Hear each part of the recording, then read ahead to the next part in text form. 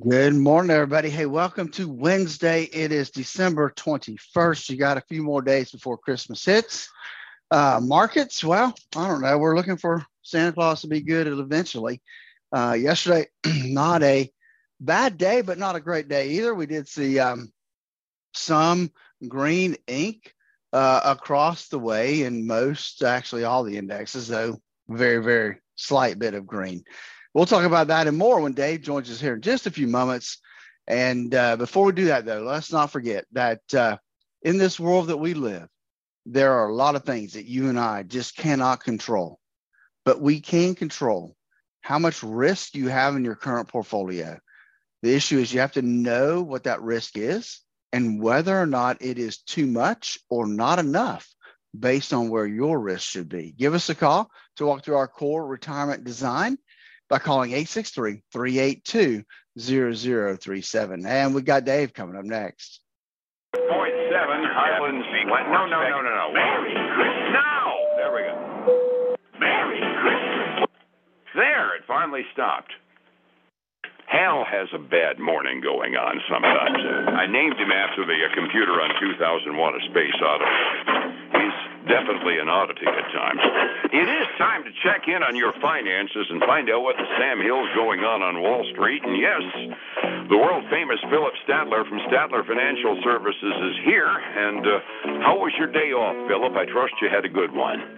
It was interesting, to say the least. It was picture day at my house. We had to kind of rearrange because the weather is, kind of crappy the rest of this week. So we had a little window to change our picture day. So we had somebody come out and do family photos since everybody's actually here for the holidays. So that was it was interesting to try to keep all the little kids' attention,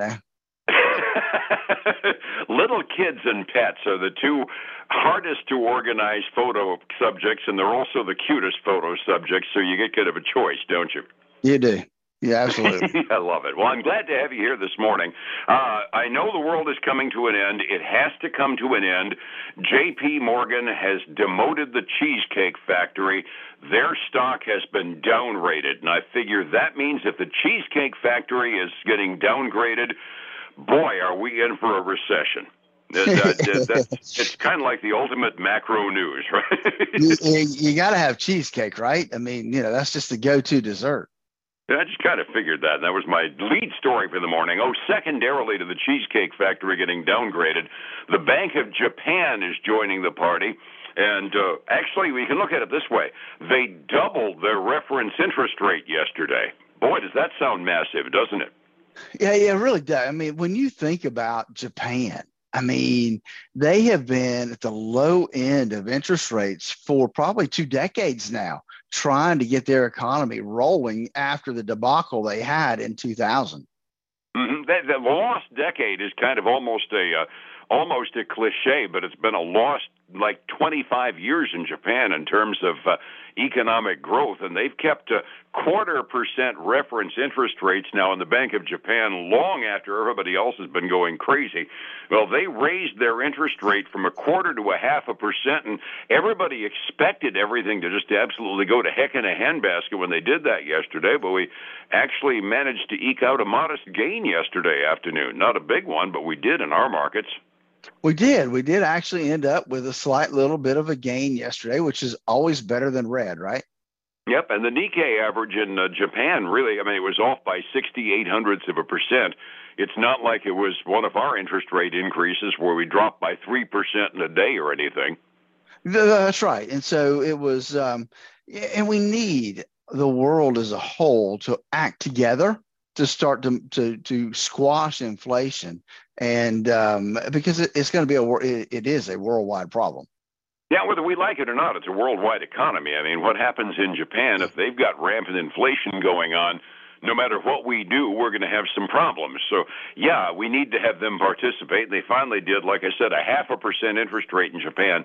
It is an interesting economy because almost all of Japan's public debt ends up getting bought domestically. They don't sell to China into a whole lot. The locals pretty much buy up their national debt, and the financing market is about as closed as you can get, not by law, but just by practice. So when Japan does something, it's a pure internal effect. And it was kind of interesting to hear the press reacting to it as being Armageddon, and then looking at what actually happened. Really, and on balance, nobody gave a fig.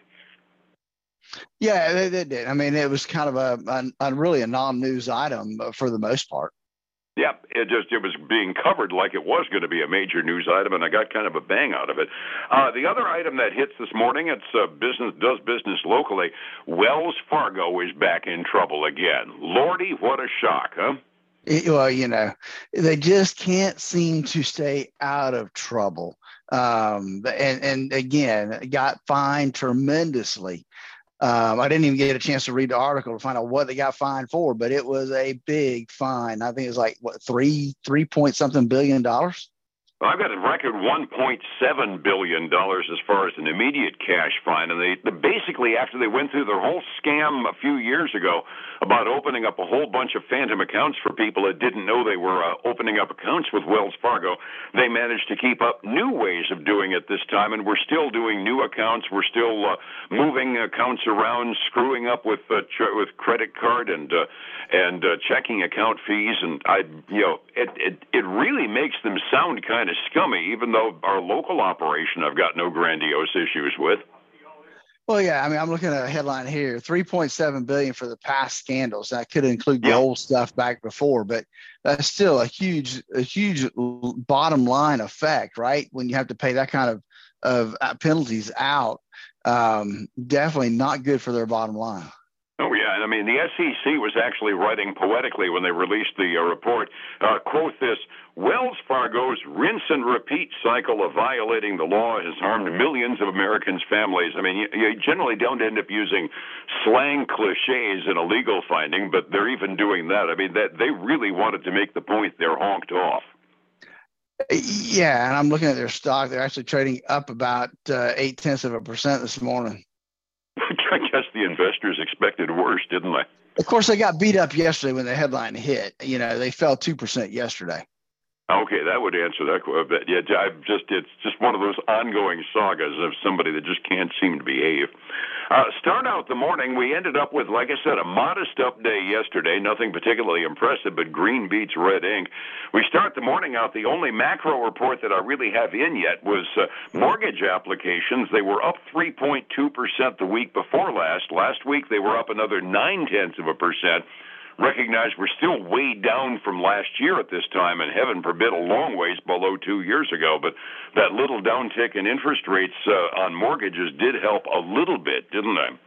It did. And one of the numbers that hit me was the refinance was actually refinance applications were actually up 6% this month. So, I mean, I know they've been getting hammered, but interesting to see them move in that direction. Yeah, it means people that financed at 7 turned around 1 month later and said, "Oh, good, 6, let's refinance," right? No, it's probably people that are getting in credit card issues, and paying 7's better than paying 25. That might very well be the reason, because it's 7% is kind of hard to swallow if you're already paying a mortgage.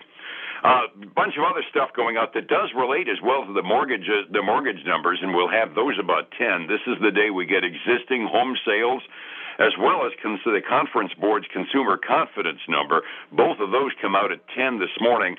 I'm looking at expectations of 5.2% drops in existing home sales. If it goes well below that, I suspect we'll probably have a market mover this morning, wouldn't you guess? Yeah, I would think so. And, after the numbers you saw yesterday with the building permits and the home starts, I suspect that, I'm seeing here stuff staying on the market longer. And so I would suspect that number may hit that, or it could come in less than that with what we're seeing around the country. Understood. Yeah, my local guys are basically telling me that, we're still selling houses and we're still getting a good price for them, but you aren't going to get an offer the day the sign goes up like you were 6-8 months ago. And that's kind of the story across the country, but much more severe in a whole lot of other markets. And Yeah, the building permit number yesterday, the forward-looking number, was just a real disappointment. The starts actually improved. It was a little bit better than expected, but still we're looking at declines in the housing market nationwide, and kind of means we're an outlier and still being a relatively healthy housing market, but nationally it's kind of in the tank, isn't it? Yeah, it really is. I mean, my article I read said that permits year over year for single family homes is down 30%. Ooh. Yeah. I haven't seen the year-over-year numbers, and I'm not sure I wanted to. Bunch of reports out, and we actually have some household names at the end of the quarter. I mean, earnings season is pretty well over, but I was having fun with Nike the other day. They're selling a virtual shoe that you can buy for like $10,000, and size doesn't matter because you're really not going to put it on. I'm not 100% sure that's helping their stock, but I gather they had a pretty good quarter, did they? They did. They actually beat on their earnings by 20 cents a share. Revenue was well above forecast as they can be. So here's what they did to help themselves out. They did some discounting during the quarter, and that was able to help them clear out. They had built up, because of supply chain finally dumping into them, right? They had built up some excess inventory. And so they're able to discount some of it out for retail. They're able to discount it out to their wholesalers and start to work on getting that inventory back down a little bit. So some good news for Nike. They're trading up today a little over 11.5%. That's a nice place to be. Yeah, it didn't even occur to me. Clothing manufacturer, where most of their manufacturing is done over in the Far East, they've got a logjam of stuff that's now finally showing up on our shores too. This is kind of like the retail version of what we're all expecting from the cars when they start getting chips in their new cars. Exactly. Yep. So that's one of those things that we are expecting, to benefit us sometime in 2023, is that there's going to be an excess built up of inventory because all these orders are finally going to get what they need to get processed. Absolutely. Other indications from the end of earnings season, a couple of other household names reported, didn't they? They did. So the other big name that really reported was FedEx. And FedEx beat on profits.